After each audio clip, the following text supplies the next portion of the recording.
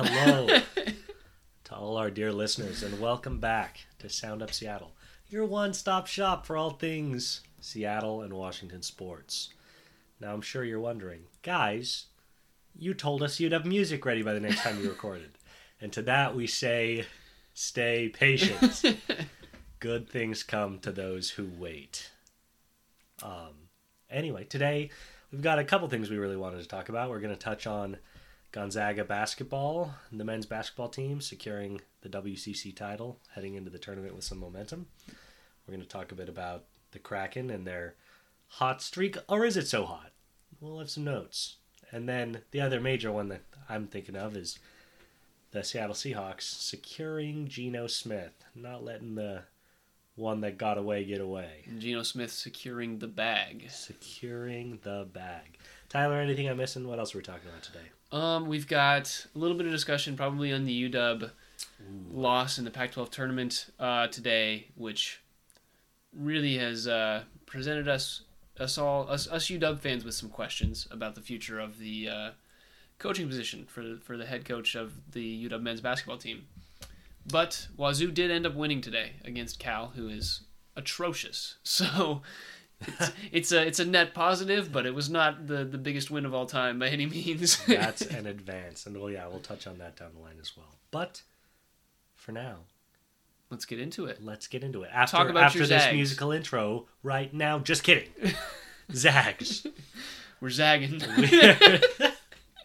We are zagging directly into the Zags. The Gonzaga Bulldogs played the St. Mary Gales in Las Vegas for the WCC championship. They split the regular season championship thanks to Gonzaga's last win of the regular season. And as a Zag, I went into this game with a lot of confidence. We have been playing really good basketball recently, and it seems like everybody that's been coming along slowly really showed up in the game the other day. Anton Watson played awesome. He's been awesome all year, but he did play out of his mind. Nolan Hickman, who's been up and down, had a really efficient game. Malachi Smith coming off the bench.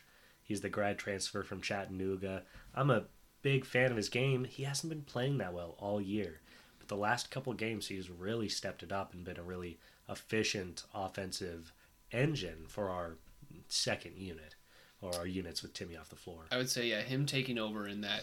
Not taking over, but being an integral part of that second unit has been good. Because I wouldn't say he scores a ton, but he's definitely just like his presence is very calming on the floor. He's kind of like just a nice point guard to have. And he's aggressive. He doesn't put up a ton of points, but he's one of our only guys that is actively trying to score his own buckets. You know, and that's a really big role to fill on a team where people like to stand around and watch Drew Timme score. And boy, does he do it well.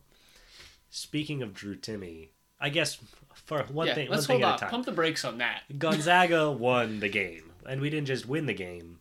St. Mary's got spanked. They got a little bit embarrassed. At one point, with 2 or 3 minutes left in the game, we were up 72-35, more than doubling St. Mary's score. It was brutal. It was a smackdown. Kind of hard to believe that they beat us in overtime a little over a month ago. But it's great for Gonzaga. That's, I think, 3 straight WCC titles since my senior year when I was in Las Vegas and watched them lose to the St. Mary Gales on purpose so that St. Mary's could make the WCC tournament. That's all Gonzaga fans believe that. It was a conspiracy. I'm assuming you mean the March Madness tournament, not the WCC tournament, but yes. Oh, yes. Correct. But, I think it's 3 straight now, and maybe 7 of the last 8. Obviously, the Zags still run the conference, and it was a fun game to watch. Yeah, no, I would say... So I didn't watch the entirety of the St. Mary's game because I could only get it in Spanish on my TV, and I had a basketball game. But so I watched the first half, and it really just looked like Gonzaga was in control of the game. Yeah. I thought their pacing was just... Like, St. Mary's tried to pace the game, and they just couldn't because of the way that Gonzaga was playing defense and just kind of running their offense so normally. They also got a good few fouls on the St. Mary's big guy. I don't remember what his name was. Yeah, me neither. But he's, getting a few fouls on the starting big man of any team is going to be nice for setting your own pace. Correct, especially when your team's offensive engine is in the front court. Yeah. So I watched the entirety of the semifinal game, and what I want to say that you haven't brought up yet was Ben Gregg had a really good game. I cannot believe you swooped me and stole my Ben Gregg. That's unforgivable. This will be the last episode of Sound Off. Ben Gregg was great. He was great in the semifinal against San Francisco, which I guess we didn't talk about. They played a competitive game against San Francisco. Ben Gregg was 4 of 6 from 3 in that game. He was 3 of 5 from 3, I believe, in the championship against St. Mary's, and playing phenomenal defense. Yeah. That was the big note for me, was Ben Gregg, 4 of 6 from 3, had 12 total points, so all of his points came from behind the arc, which does say something about the fact that he doesn't really have what we can see as a post game at all. Traditional post game. So that is something to note. Is teams will likely maybe overplay him in March Madness if come when they play against the teams that can start prepping for him. Teams now know that Ben Gregg is kind of a deadly shooter, but doesn't have a lot of drive and capabilities, at least at the moment that we can see. Yeah. Now, that may be a little easier than it sounds because he is a true big. He's 6'10", I believe. And that means that, unless they're putting their big men out on him, if they're putting a guard or a small forward on him, he's going to have to be in Ben Gregg's shorts to have any chance of contesting a shot. And if they're putting their traditional bigs out on him, fantastic. Opens up driving lanes for our guards. People covering Ben Gregg on the perimeter does not necessarily shut down our offense. No, I would actually say it would benefit the offense a lot. Yes, but I do hear what you're saying. I also think it's worth noting, I think you're right. I would not guess that he has a super refined post game, but he's asked to play along either Timmy or Watson at all times. Both those guys work almost exclusively in the post with their skill sets. So I don't think Mark Few is really calling plays for Ben Gregg in the post. No, and I wasn't saying he's been asked to do that at all. Yes. I was just a note. Yeah, I'm optimistic that in the coming years we will see more of that, and he'll have more of an inside-outside game. Guys, I know anybody who follows the Zags know that this might be too big of a comp, but I really think Ben Gregg is going to be like a Kelly Olynyk type Zag. He's a better shooter by far than Kelly was as a sophomore. He doesn't quite have Kelly's size. And Kelly obviously had a better post game by this point, but he's already a better shooter. If he can put on some weight and work on that interior post game, he can be the kind of offensive dynamo that Kelly Olynyk was, leading Gonzaga to their first ever number 1 seed. So big fan of Ben Gregg.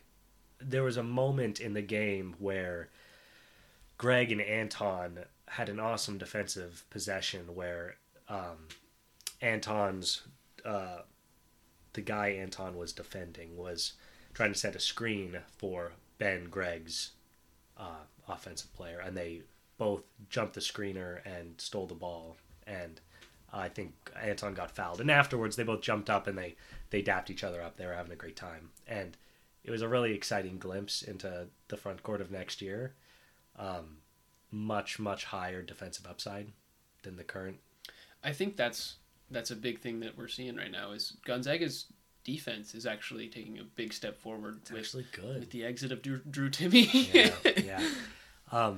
And it'll it's one of those things where once Timmy's gone, the defense will improve at the front court, and then also Ben Gregg's shooting, and if Anton's working more in the post, should actually open the offense up for other players potentially a little bit. But yeah, it's the defense. It's kind of crazy. Gonzaga is number 1 in college basketball in points per game right now. Part of that's playing in the WCC, but they're a team that's known for offense. Their defense held St. Mary's, a good offensive team, to like 55, right? No, I think it was like 45. It was 35 with not much time left. Yeah. Yeah, exciting stuff. I think this team is peaking at the right time. We're deep at guard. We're deep in the front court.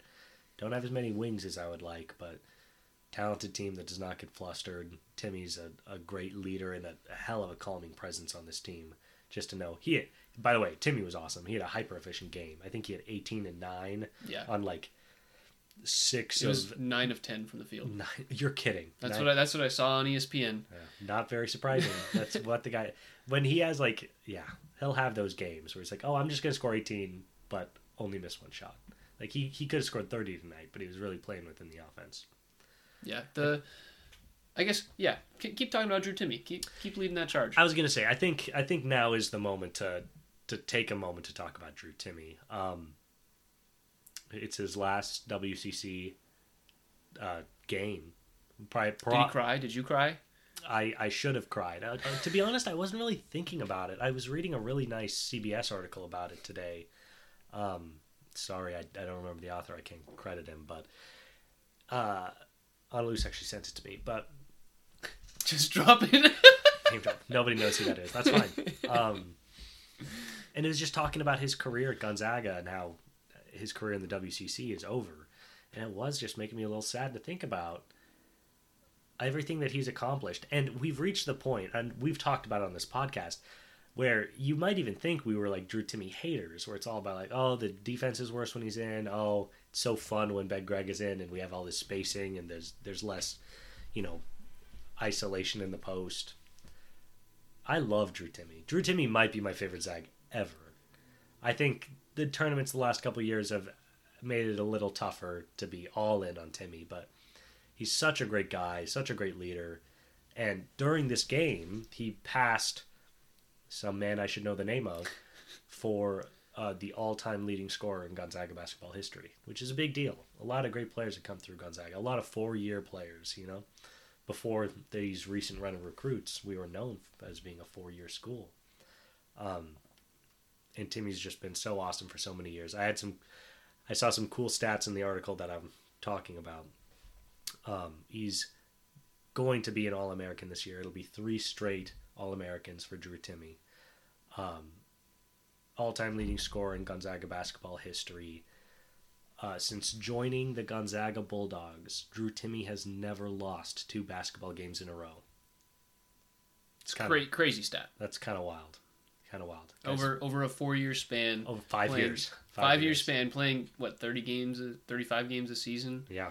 Never losing 2 games in a row. That's 175 games. Yeah, never losing 2 in a row. And that's a crazy stat. I think this might be even more crazy. In games that Drew Timme has played, which I think was something like 130 games as a Bulldog, the Gonzaga Bulldogs have won 91% of those games. 91%. That's wild. And obviously that number gets a little inflated by playing in the WCC, but competition is better than it used to be. Gonzaga also plays like 5 ranked teams in their preseason games every year. We always have one of the toughest non-cons and obviously make the tournament every single year. We've made 3 or 4 straight Sweet 16s. We'll see if we can make another one this year, but I just think that's a wild stat. 91% of the games that Timme plays in, we win. And it's a good reminder, he has carried a lot of the brunt of the Zags' failures in the tournament the last couple of years, going back to the Baylor game and then last year losing to Arkansas. And it's a good reminder that Timme is awesome, and he's been the foundational cornerstone of this team for 3 years now, at least 2 years. And I'm going to really, really miss him while he's gone. So I'm excited to watch the tournament. Hopefully, man, if he wins the Natty this year, he will absolutely, undoubtedly go down as the greatest Zag of all time. Absolutely. Yeah. There will be no discussion if he leads this team to the national championship. But if he doesn't, I'm still going to love him a lot, and I'm going to miss his goofy antics when he's gone. Man, you guys aren't seeing this, but John is shedding tears as he speaks. Okay, there's a lot of onions in here. Why are there so many onions in this room, Tyler? He's just an emotional guy, No, I think, and as weird as it is to say, I think he won't even be the most important guy in the tournament when it comes to Gonzaga winning.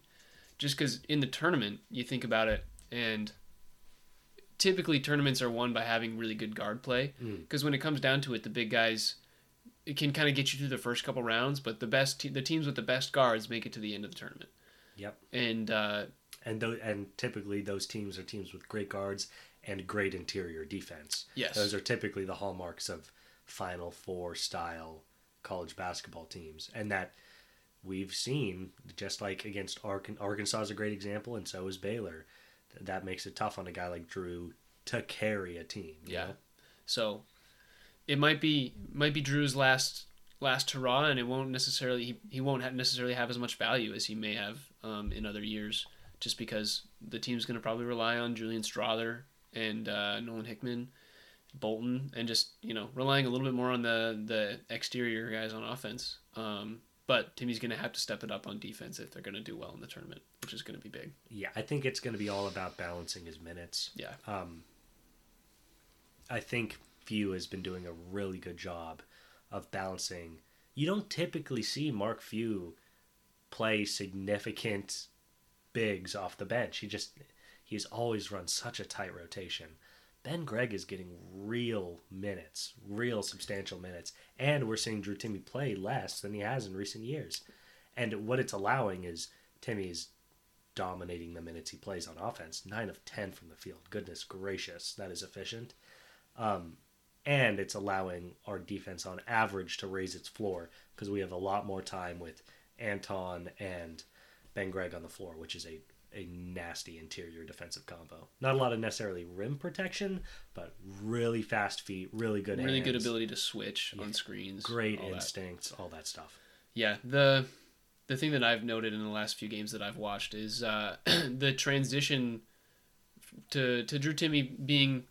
You see it a lot in NBA or like high school basketball where you have a guy who's really good on offense and another guy who's really good on defense, and during stoppages in play, you just swap them anytime you can. And I feel like Few's kind of utilizing that strategy to where he'll get Timme in for any like huge offensive stretch, but like at the end of a half or at the end of the first half, he's kind of like letting Ben Gregg close it out because you don't want Drew Timme to get in foul trouble or anything like that, and it's kind of that prime opportunity to give him a little rest, especially if they're ahead. I'm sure if they're behind, they'll try and get him in for offensive possessions. But as the halves slow down and they get more fouls and the bonuses happen, it's going to be really big to have Drew Timme able to and comfortable with switching out for Ben Gregg frequently. Absolutely. I was just reminiscing. You were talking about how sometimes in the tournament it can be harder for guys like Timme to carry a team. And I was just thinking about, in memoriam, my favorite Drew Timme tournament memory. I saw what you were looking up on your phone, and I know what you're going to talk about, but continue. so excited to bring it up. So people talk about, Timme doesn't perform in the tournament. The 2021 tournament, the year we beat USC, UCLA, and then lost to Baylor in the Natty, we matched up with USC in the the Elite Eight. The Elite Eight. And all eyes were on Timme because he was playing against this... People probably don't know him. He was a kind of a small name guy out of USC at the time. I think he was a freshman. His name was... what was his name? Evan Mobley? Oh, Mobley. That's right. Evan Mobley. The current Cavs power forward. He's running playing the league. He's playing in Ohio, I hear. I don't know what's going on there. But anyway, matched up with Evan Mobley. Everyone was raving about this kid. What a NBA prospect he was, particularly on the defensive end. And Timme cooked him. Timme cooked him early and often. It's ended up with 23 points, but that doesn't necessarily show his impact. He had 16 in the first half. Zags were up big, and the rest of the game was basically just playing just it out. Just a cakewalk, yeah. Finished really efficient from the field. And obviously things came back and bit him against Baylor, but man, he was so great in that game against, an NBA player that might be winning Defensive Player of the Year in a couple of years. It's a really good reminder that, Timme's skill set is, legit. And unfortunately, he was not born with the natural athleticism necessary to play at the NBA level. But if the year was 1965, Timme could go into the NBA and average, 25 a game. His footwork is so pristine. I don't even think they would understand what he was doing with his feet if he went to the NBA in 1965. They'd be confused. They'd kick him out. He's a hell of a player. And it's a bummer that he will likely not get a real shot in the league because, he's just not athletic enough. He's not fast enough. He's not big enough. He's not quick enough. He's not strong enough. But, boy, can he play. Boy, does he have finesse. If you could put his talent into... Not to say Evan Mobley's not really talented, but if you could put his talent into Evan Mobley's body, Evan Mobley would already be an all-star. That's all I'm saying. That's a hot take, considering the other day we watched Evan Mobley drop like a 30-10 double-double. The guy's averaging like 14 on the year. We don't have to get into this. We've talked about it a lot outside of the pod. Anyway. Any final thoughts about Gonzaga before we move on? It's been about 20 minutes of just us raving. Yes, it's been a lot of raving. Apologies to our tired listeners. No, that's it. Exciting game. Pumped for the tournament. And thankful for one Andrew Timmy. We're gonna rearrange the way that we're the structure of the pod, just based on how long we just talked about that. And just talk a little bit about UW basketball. Yeah, let's obviously do it. we said that they lost at the top to Colorado, and actually what was a close game. I think it was 74-68 at the end. But the first half they scored 20 points. It's not great. They scored 48 in the second half. And that's kind of typical of how their offense has been. It's been really slow and stagnant. But there's a lot of discussion about firing Mike Hopkins. He runs... I was going to say he runs a decent ship, but he doesn't really run a decent ship. What you mean to say is he's a nice guy. Yeah, he's a great guy. I really love his energy. He brings a lot of like focus and intensity on the court. But I haven't seen the University of Washington basketball team run any sort of consistent offense. They really just they bring the ball down the court lackadaisically. If they get pressed, they can press break, but they don't really have anywhere to go. They've got good athletes, but their athletes aren't very big, so the 2-3 zone that Mike Hopkins learned at Syracuse is just not run very well because it relies on having big athletes who can guard at a bunch of different positions and switch, or not really switch, but have long arms and cover the floor. And he has just more of a prototypical basketball team, which has just made it really tough to watch because UW has just not been good for the last few years. Ever since he lost all of Lorenzo Romar's recruits, in Thibault and Crisp and Dickerson and everybody, they've been mediocre to very below average. Yeah, talk about a frustrating transition from Lorenzo, a guy who at least had the ability to bring in the top Seattle talent, but just didn't seem to have any idea to do with them once he got there. And I think he's doing better at... where's Lorenzo at now? Pepperdine. Right? Pepperdine, that's right. The guy's living in Malibu, living his best life. But that wasn't working. So they go to Hopkins, and what does he do? He loses the top Seattle recruits, and he also doesn't know what to do with the players that he has. It's been a frustrating stretch for UW basketball. Seattle, Washington in general, and specifically the city of Seattle, produces high-end basketball talent. There's no doubt about that. UW used to be the place to go if you were a Seattle kid who was good enough to make D1 college. Of course. Why would it not be? It's a great school right in the middle of Seattle. It's a big school, good program. It's so crazy how all the best Seattle recruits are fleeing the state, or at least crossing over the Cascades, to go to college. And I'm a Zag, but I'm born and raised on the west side of the mountains, and I've always, UW was the team I watched growing up. I'm a big supporter of UW hoops, and it's been disappointing. I want the Gonzaga-UW rivalry to be a good one. I want UW to be contending for the Pac-12, and it's been a mess. I do have some stats here I pulled up. I think it's a good illustration of Hopkins' time. While at the University of Washington, Hopkins is 105-96. He's winning just over 50% of his games. And a lot of those came in the first 2 years. Yes, and that's not good. Good coaches do not win 50% of their games. That may sound deceivingly acceptable, and it's not, particularly for a program as big as UW. Yeah.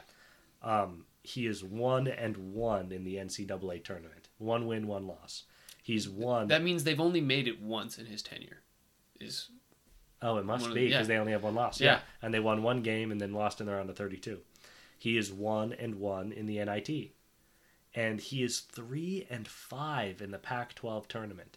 That means more often than not, they lose in the first round of the Pac-12 tournament under his leadership. That is unacceptable. Pac-12 basketball is not good enough for that to be an acceptable record in the Pac-12. This is not the Big 12. If you're 3-5 in the Big 12 tournament, come be the head coach at UW, because there's a little higher level of competition there. But that's just it's just not going to work. Yeah, you have more affection for him than I do. What I've noticed is when they bring the ball down the court, they don't have a good system of entry to get the ball inside, and typically their big men but have not shown the ability to run a solid post game. They can run off screens and kind of do the pick and roll type scenario, but they don't have anybody who can work the interior and dribble the ball when they catch the ball on the inside. They have very few guys who can actually break down a defensive player, and so they don't have a lot of guys who can go one-on-one and create a good open look. They have a lot of guys who can, catch a ball off a dribble handoff and pull up for three, and sometimes that works, and sometimes they have good games where they're shooting 50% from three and they can win those games.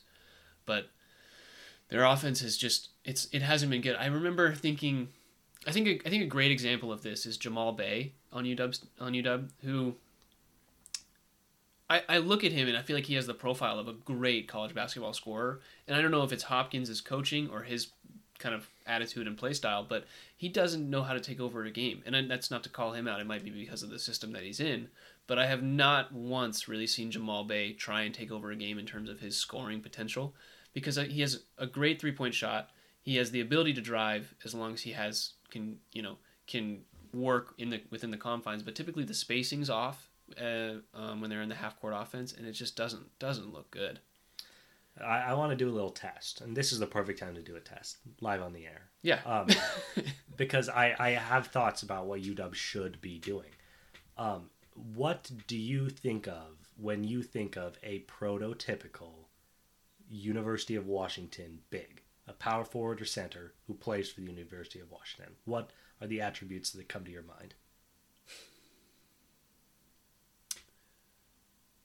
My immediate gut reaction is, I think of like Noah Dickerson, who's kind of like a Drew Timme light. I don't know if you guys remember, but this is, when I was at UW, Noah Dickerson was the guy who was our power forward who could score. I think he probably scored 14, 15 a game, and was just like consistently getting that. And now we get that from Keon Brooks, who's our small forward. And just like, but in terms of the prototypical big, it's somebody with footwork and somebody who can work down low, and is okay passing off the ball to like a cutting guard down the middle. That's great. I think you failed. Maybe I failed. When I think of the prototypical UW big man, You think of like John Brockman? I'm not even picturing a name. I'm picturing a type. I'm picturing a 6'9" to 6'11", lengthy big, with some meat on his bones, who is faster than he looks, who is athletic and a little unrefined, typically, is what I feel like I've seen out there. I think Isaiah Stewart is a great example, and obviously he was on the high end, but I feel like they've produced so many big wings or power forward center types they're not guys you want to post up. What they are they're good defensively, scrappy, fast, and so would you agree with that? Am I completely off base saying something like that? I don't think you're off base. I think the thing about Isaiah Stewart is he did have that ability to run the pick and roll, and he was athletic enough. And I think the thing is with Hopkins there, he was a great baseline for that 2-3 zone. Yes. But I'm thinking of Dickerson when he was before Hopkins came in, when Romar was the coach, and Dickerson was able to just, we spread it out 4 wide, and Dickerson could move down low and just had really good footwork, kind of like what Gonzaga does with Drew Timme. Certainly. Stewart was great. He was only there for a year, and so when I think of prototypical, it's like, what is my recollection? I think of Noah Dickerson. I think of Aziz Njai, who you have no idea who that is, I'm sure. Yeah, actually, I recognize the name, yeah. But don't ask me to pick him out of a lineup. But he was kind of that big, bulky. He didn't have any offensive game, but he could be there. He was great at blocking shots and playing defense. But that's kind of, the more I think about it, the more I'm kind of thinking of that describes kind of an Oregon type center, where Oregon's just a super athletic team. That's fair, but I guess I was even thinking maybe these guys didn't necessarily play power forward, but like Matisse Thybulle and the You're- Jaden McDaniels. Yeah, Jaden. But you're thinking of like a small forward type player. Were they both threes? I would have thought Yeah. they would have played 4 at UW. But Yeah. anyway, though I feel like a lot of those kind of guys, and you know way more about UW basketball than I do. But my thought is, I have watched enough UW basketball to know what you're talking about in the half court. It's not very pretty. I feel like they just need to buckle down on the defensive end, sell out on the idea of having a lot of these lengthy wings that might not be super refined offensively, but are dogs on defense. Work on your man, work on a zone, just work on a zone, bro. And be a team that wins games in transition. Be fast. That's what that's what everybody's been wanting from their team. Is like Hopkins knows how to run a 2-3 zone, but they don't have either the players don't have the defensive capability, or they just don't do it, but they don't run the floor. And that's like the one thing that you would think that a team in a 2-3 zone would do is use that energy that they reserve on defense to just run and go. Get out and they can't do it for some reason. It's because all of the shots that the other team make or shoots go in. And so they can't run a transition offense. Yeah, if you're not good at defense, you can't run a transition offense. But a transition offense is the most efficient offense in college basketball. Because guess what? College players, not typically the most refined offensively. Get them on the fast break. Let them get some momentum going to the basket. And then you can really, if you can establish yourself, it's kind of like what Baylor did. Obviously, they were a three-point shooting monstrosity as well, which is why they were damn good. But the way that they just stacked on defense and then just got out in transition, and then stacked again on defense and got out in transition, really, really deadly way to play college basketball. And I think that should be at least the goal. But we're speculating a lot. I think we both think Hopkins needs to leave. If you could bring in any head coach to turn this program around, I want something completely out of the realm of possibility that's completely ridiculous, and I want something that's a little more grounded. Do I want Pete Carroll? Frank Sinatra rises from the grave. As the defensive connoisseur that he is, along with the intensity that he brings. Yes. I'm trying to think of a good team. I'm totally dropping this on you. You've had zero time to prep. Yeah. I'm trying to think of a good defensive team who gets out in transition and runs also. Bring Boeheim out to the West? Are you talking about the Syracuse coach? Yeah. that Hopkins learned from. Oh, you're kidding. Yeah. He played he was a Syracuse assistant coach. No wonder he runs zone. Yeah. Oh, that's funny. He's not very good. Yeah. Boeheim actually just announced he's not coming back to Syracuse, which is an interesting note. A little availability, huh? Just make UW Syracuse West. Yeah. One last note before, because I don't really want to answer this question. I have no idea who the coaches are. Fair enough. UW needs a small left-handed point guard. That's when they were good. They had Isaiah Thomas. They had David Crisp. They need one more. I'm just saying I'm small and left-handed. You think you could run it? Get me in, coach. All right. You've seen me work in the post. We are going to take a quick break. Following this next little ad break, we are going to talk about the Kraken and their recent win streak, and then we'll get a little bit into the Geno signing, and that'll probably be it for the day since we've already spent 35 minutes talking about college basketball. Be back soon.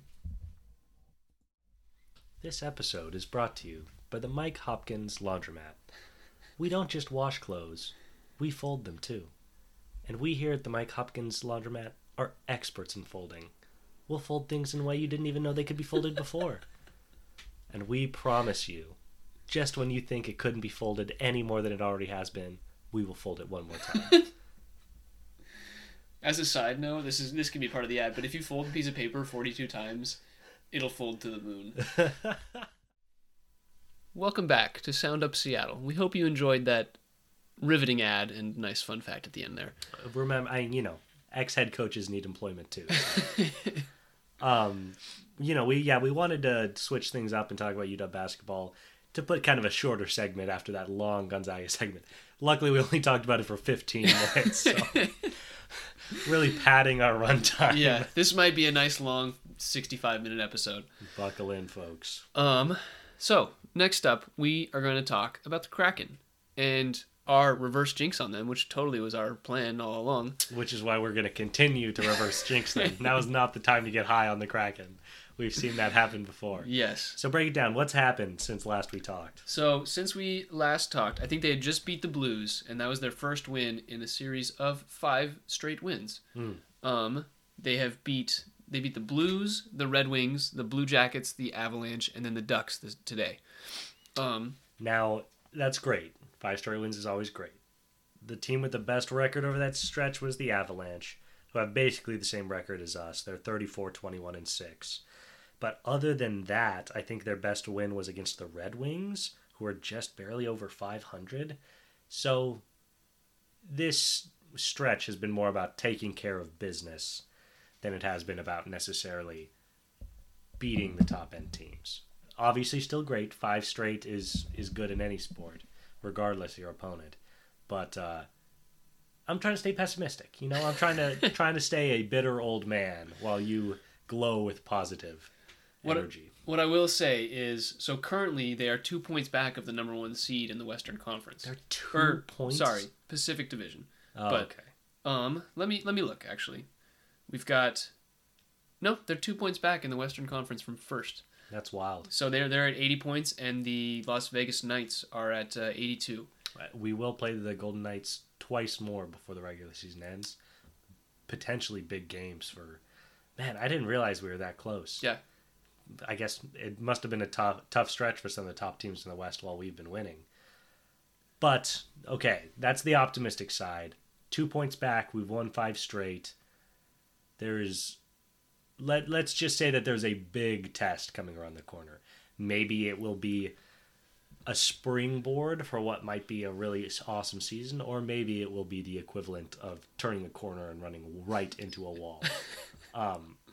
Like I said, we've been playing pretty mediocre teams over this 5-game stretch. Over our next 6 games, we play the Dallas Stars 3 times. 3 times in 6 games. Dallas is, I believe, the number 1 team in the Eastern Conference. In the Central Division of the Western Conference. Oh, they're in the West as well. Yeah, but they're in the other division. They're in the other division in the West. Okay. And what's their record? Do you have that on hand? So they are 34-17-13. That is better than us. Not really. They have a lot more ties. Yeah, but we have 3 more wins. We have 3 more wins, but... Think about it this way. Total points, which is what is the actual value. It's kind of like soccer. It's the value that gets you into the playoffs. The Kraken have 1 less point than the Dallas Stars. Goodness gracious. I don't understand hockey as well as I need to. Okay, so ties aren't as valued as much as wins. Yeah. Is that the idea? So, because they have a lot in less terms of, losses. Yeah, in terms of points, losses get you 0, ties get you 1, and wins get you 3. And so if you have 3 more wins than them, and 9 they have more points, even if they have 6 more less losses or whatever. Yeah. Okay, all right. Yeah. Okay, well, maybe I'm at the very least, it will be a very good barometer of, are you actually as good as your record says you are? Exactly. For the Kraken. Maybe not quite as intimidating as I made it sound. It's still intimidating because if the Stars beat us 3 times in a row, they shoot up to 11 points better than us. We need to stay with them. Yes. Otherwise, we're just going to get surpassed. That's a very good point. Yeah, one thing to note is currently the Kraken are in 3rd place in the Pacific Division of the Western Conference. The 4th place team has 2 less, the Edmonton Oilers, I believe. And then 2 less points. 2 less points, yeah. So we're at 80, they're at 78. The difference between Edmonton and the number 1 spot is, again, 4.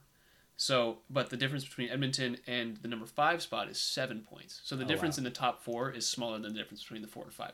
It's a top 4 for sure. Yes. Okay, well that's good to know. And remind me and our beautiful listeners, in the Western Conference, 3 divisions, the top team in each division plus 2 wild cards, correct? There's 2 divisions, the top 3 teams in each division, and 2 wild cards. Goodness gracious. Okay. You need to write this down. 2 divisions. So in the Western Conference, there's a Pacific and a Central, is that it? Yes, that is what it is. Okay, and Dallas is number 1 in the Central. Yes, Dallas is tied with Minnesota at 81. And the Pacific top 2 both have 82. Okay, all right. So Pacific looks a little stronger than the Central, and we're in the top 4 in the Pacific. Okay, so we are still in very good shape to make. That is following 5 straight wins. So that is true. That is true. Anyway, a very interesting stretch for the Kraken so far. Encouraging to see that they've been winning. And obviously a very big stretch coming up. I'm getting a little excited again. I need to need to calm it down. I need to bury it deep down. Listen to this. So the top 5 teams in the Western Conference have 82 points, 82 points, 81 points, 81 points, and 80 points. Mm. The top team in the Eastern Conference don't say it. has 103. Oh, God. So that's Boston. Who's number Boston. 2? Number 2 has 92. That's Carolina. That's still a lot better than us. Boston is 49, 8, and 5. I don't want to play Boston. Pass. Luckily, we would only have to play them in the Stanley Cup Finals. So I mean, that is true. The Carolina Hurricane, is that right? I think so. Yeah. Okay. We're still learning, people. The other note is Toronto has 86 points. So the teams that we lost to before this win streak were the number 1 team in the East and the number 4 team in the East. And the East is much more top heavy than I think the West is. The West is much more balanced. Like we've said a million times, kind of like the NBA. Yeah. Okay, so now I just want to talk a little bit about the stretch. What Tyler, a test for you. What were our main big picture concerns with the Kraken following the loss to the Bruins and the Maple Leafs? Well, that would be defense and offense, John. That is correct. Defense and offense. We had no issues with special teams. Their kicker is phenomenal. No issue with special teams. That is correct, and actually the answer I was looking for, believe it or not. Okay, a little test for you again. Without looking, what would you guess they have averaged in points per game over this 5-game win streak? How many goals per game do you think they're averaging?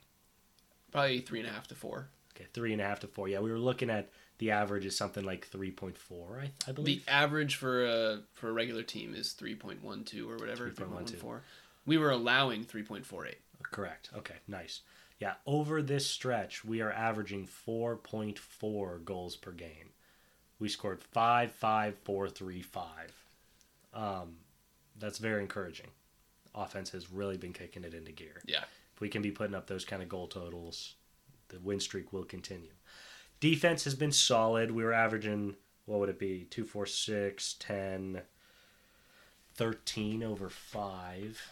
A little under 3 goals a game. Yeah, so that's really a pretty dramatic swing. Obviously small sample size, but a pretty dramatic swing from the previous slate of 6 games. Part of that may be opponents, but still very encouraging to see our 2 concerns of defense and offense addressed so directly. They were really listening. They're like, those guys at Sound Up have a good point. We need to score more and get scored on less. I'm glad they were listening to us. Now, I must admit with some shame that other than watching highlights of the game last night, I haven't watched any of the games. So I can't speak directly to, is it their goalkeepers who have been playing significantly better? Is their defense getting things under control? Is their offense controlling the puck and not necessarily letting the other team get a lot of shots off? I don't necessarily know the answer to those questions. We will have to watch at least 1 or 2 of the Stars games and come back with some more solid, digestible information about the Kraken's play. Yeah, what I would say is they were playing well against bad teams. And what I will say is I think they have 18 games left, and I think of those 18 games, 7 of them are against teams with as good or better records than them, or in terms of points. And so if you really think about it, if they're winning the games that they should win, they should at least go 11-7 over the remainder of the season. And that will be enough to get them into the playoff. Yeah. That's a good point. Yeah. 2 kinds of teams beat bad teams. Good teams and teams that aren't really good but kind of good. Which one is the Kraken? A great philosophy, John. As you guys can tell, I've done my research. That was kind of a joke, but also kind of not a joke, I feel like the Washington Wizards are like the penultimate basketball example of a team that always beats bad teams but never beats good teams.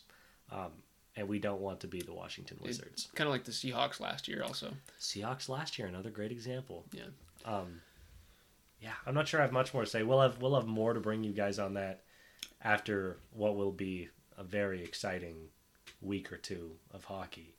But 5 straight is good. Yeah, 5 straight is good. Hey, go Squids. Go Squids. It feels so good when they're doing good. Yeah, I'm just so excited that they listen to us, you know? I wasn't Even sure. though they suck. Yeah. We're still reverse jinxing them. They're so bad.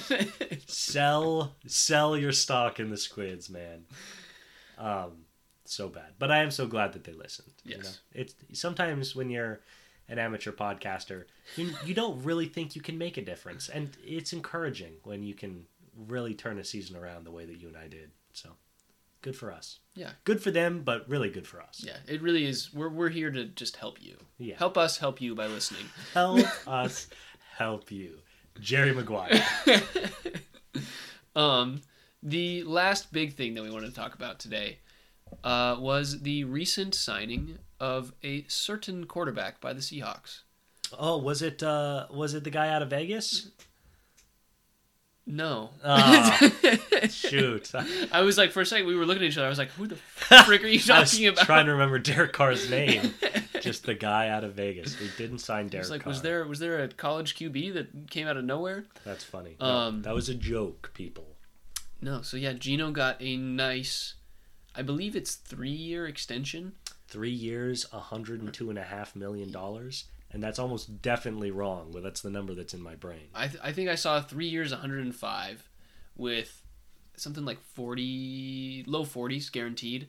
Yes. I don't want to say a number right off the bat when I haven't looked at it in the last 2 days.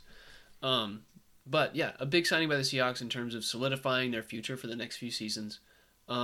Gino's making $35 million a year AAV, and a lot of people were saying that might be too much, but that's just kind of what what it costs for a standard quarterback right now. Derek Carr went for $37.5 million a year for 4 years. Daniel Jones went $40 million a year for 4 years. The Seahawks kind of got a bargain. Daniel Jones threw one more passing touchdown than Russell Wilson last year. Yeah. And Russell Wilson was garbage.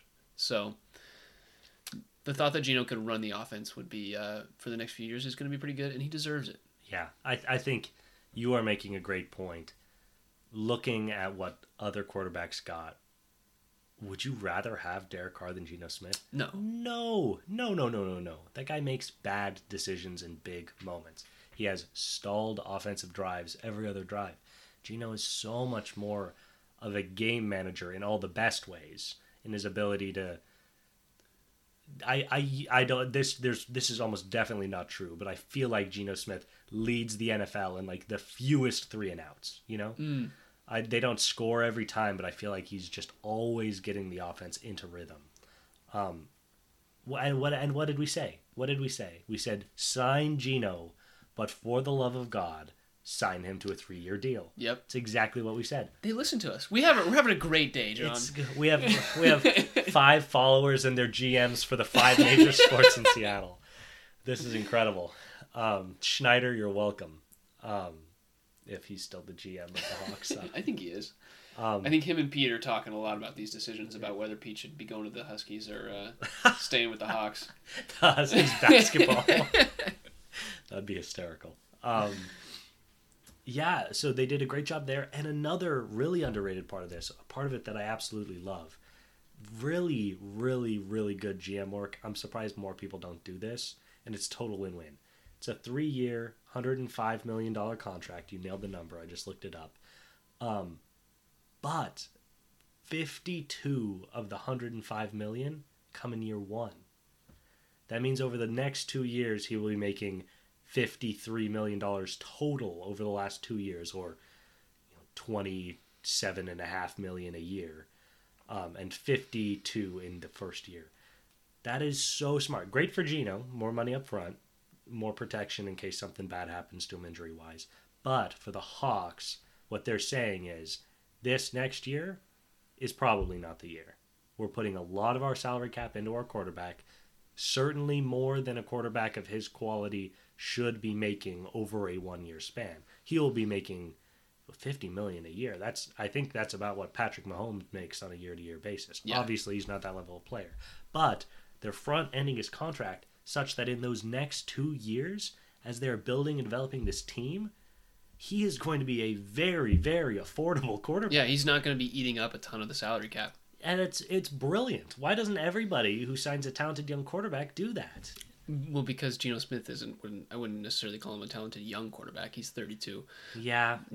I just think that's so brilliant because, basically it'll allow them to a certain degree. I mean, hopefully they'll still be good and compete this next year, but I don't think they'll be playing for a Super Bowl. And it's a great decision to punt some of the salary cap, to front end this contract, to bring back your guy, and in the next couple years have a real shot to build around. As I'm sure you'd agree, there is no bigger asset in professional football than an affordable quarterback. Yeah, who's playing well. We call that the Joe Burrow type. The Joe Burrow type for now. Get Burrow the bag. Burrow's going to make so much money come whenever his rookie contract's up. No, that's a great note. The one thing that I would say in addition to that is if $52 million is going into his first year, I think you're also betting that his first year of the three is a better year because and the other thing to think about is you don't give younger quarterbacks this much money early because they haven't proven themselves. Geno Smith has proven himself year in and year out that he's this kind of quarterback. He can run the offense. Maturity, leadership, all the stuff. Yeah, we haven't seen anything bad coming out about Geno Smith. Nothing. Which is something you could not say about a lot of other people in sports at the moment. Certainly couldn't say it about Russell. Goodness gracious. Every other week with that guy. But yeah, Geno's a really, really good guy, really good leader, and it'll be great to have him on there for the next 3 years and kind of leading the charge as the Seahawks kind of progress into this next stage of their development. Their evolution. Yeah. I think we both agree that this was the right thing to do. Are you pleased? I'm pleased. I'm pleased. I want them to make more moves. And I think there's been some discussion about some kind of hinting by Seahawks players and front office members and in Seahawks Twitter, which again you're not in, that they're trying to bring back somebody who was a linebacker potentially, who got released by another team, and I'm not sure who they're referring to. It might be Bobby Wagner, it might be Frank Clark. I don't think either of those would be moves that would actually affect the quality of football on the field. No, but it would be a great sense of leadership for the team for the next year. Sure. Yeah, the defense could certainly use some veteran leadership. I'm all for that. I think the draft is going to be big. Oh, this leads into the draft as well. I was going to say that's the whole reason. I think we're both pleased. I think it was the right thing to do. Yeah. It would very strongly imply that the Seahawks will not be using the number 5 pick in the upcoming NFL draft to try and get a quarterback. Yeah. It really what it is they're probably going to take either an offensive lineman because their wide receivers and running back are pretty established with Kenneth Walker III and DK and Tyler Lockett, at least for now. Yes. And Rashad Penny's still on contract. Rashad Penny, yep.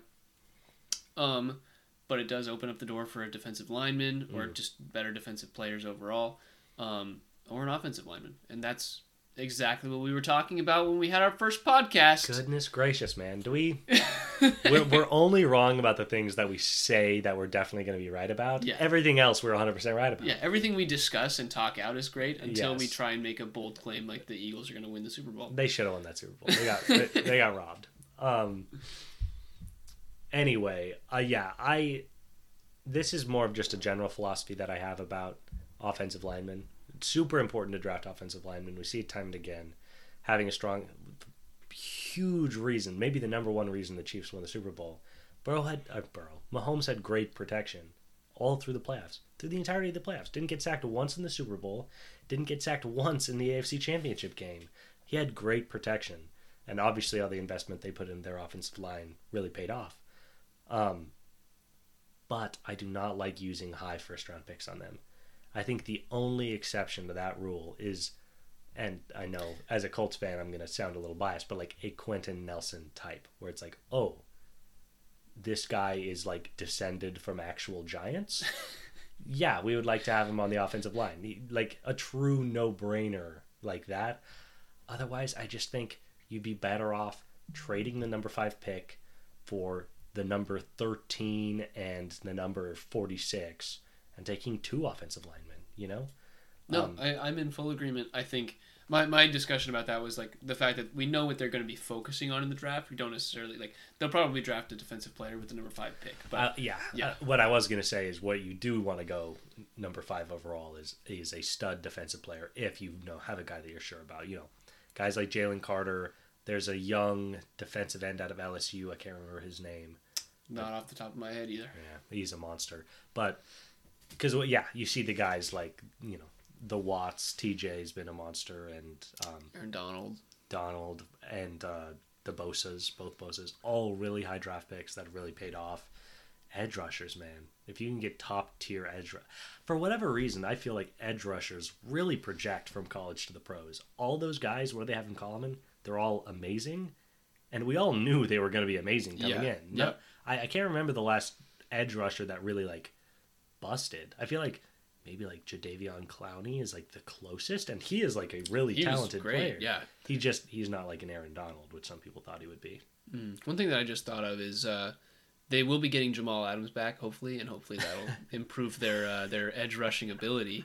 Not that I think he's very good, and I don't think it's obvious that you think he's very good either. But Jamal Adams, yeah, he's he was decent when he was with the Jets, and that guy's gonna be owning a laundromat in a couple of years. Gonna be helping Mike Hopkins fold his laundry. Couple Seattle legends, those two. Goodness gracious. Hopefully he'll help their edge rushing. We'll see. I don't know. I don't really love the way that he plays safety. Supposedly he plays safety, but let's try something else, I guess. Want to put him at quarterback? Let's see if he can earn his money somehow. Any more notes before we kind of close out here? Not I guess. Any brand you want to promote? Any brand? You got a book coming out or anything like that? I'm a big bubbly fizzy water guy. I had a nice bubbly fizzy water at dinner tonight, and it was delicious. So I hope they give me money to keep telling them. Bubbly fizzy water. Bubbly fizzy water. That's definitely not their actual name. Yeah, but I think that's it. A lot of big moves for the Hawks. We're excited for the draft. Excited for the tournament. Excited for the MLB season to start. Yeah, a look ahead. Our current plan for next week, which we can kind of give you. We've talked a little bit about it. A teaser? A little teaser? Did we prepare? We are going to try and just break down kind of what we think about the upcoming March Madness tournament. Who do we think has the ability to win? Who do we think could be not upsets, but things that we're like teams that we're expecting from kind of what are they? Mid-majors, that's what they're called. Sure. The mid-major conferences. Who are the contenders? Yeah, who are the contenders? Are the pretenders. God. Who are the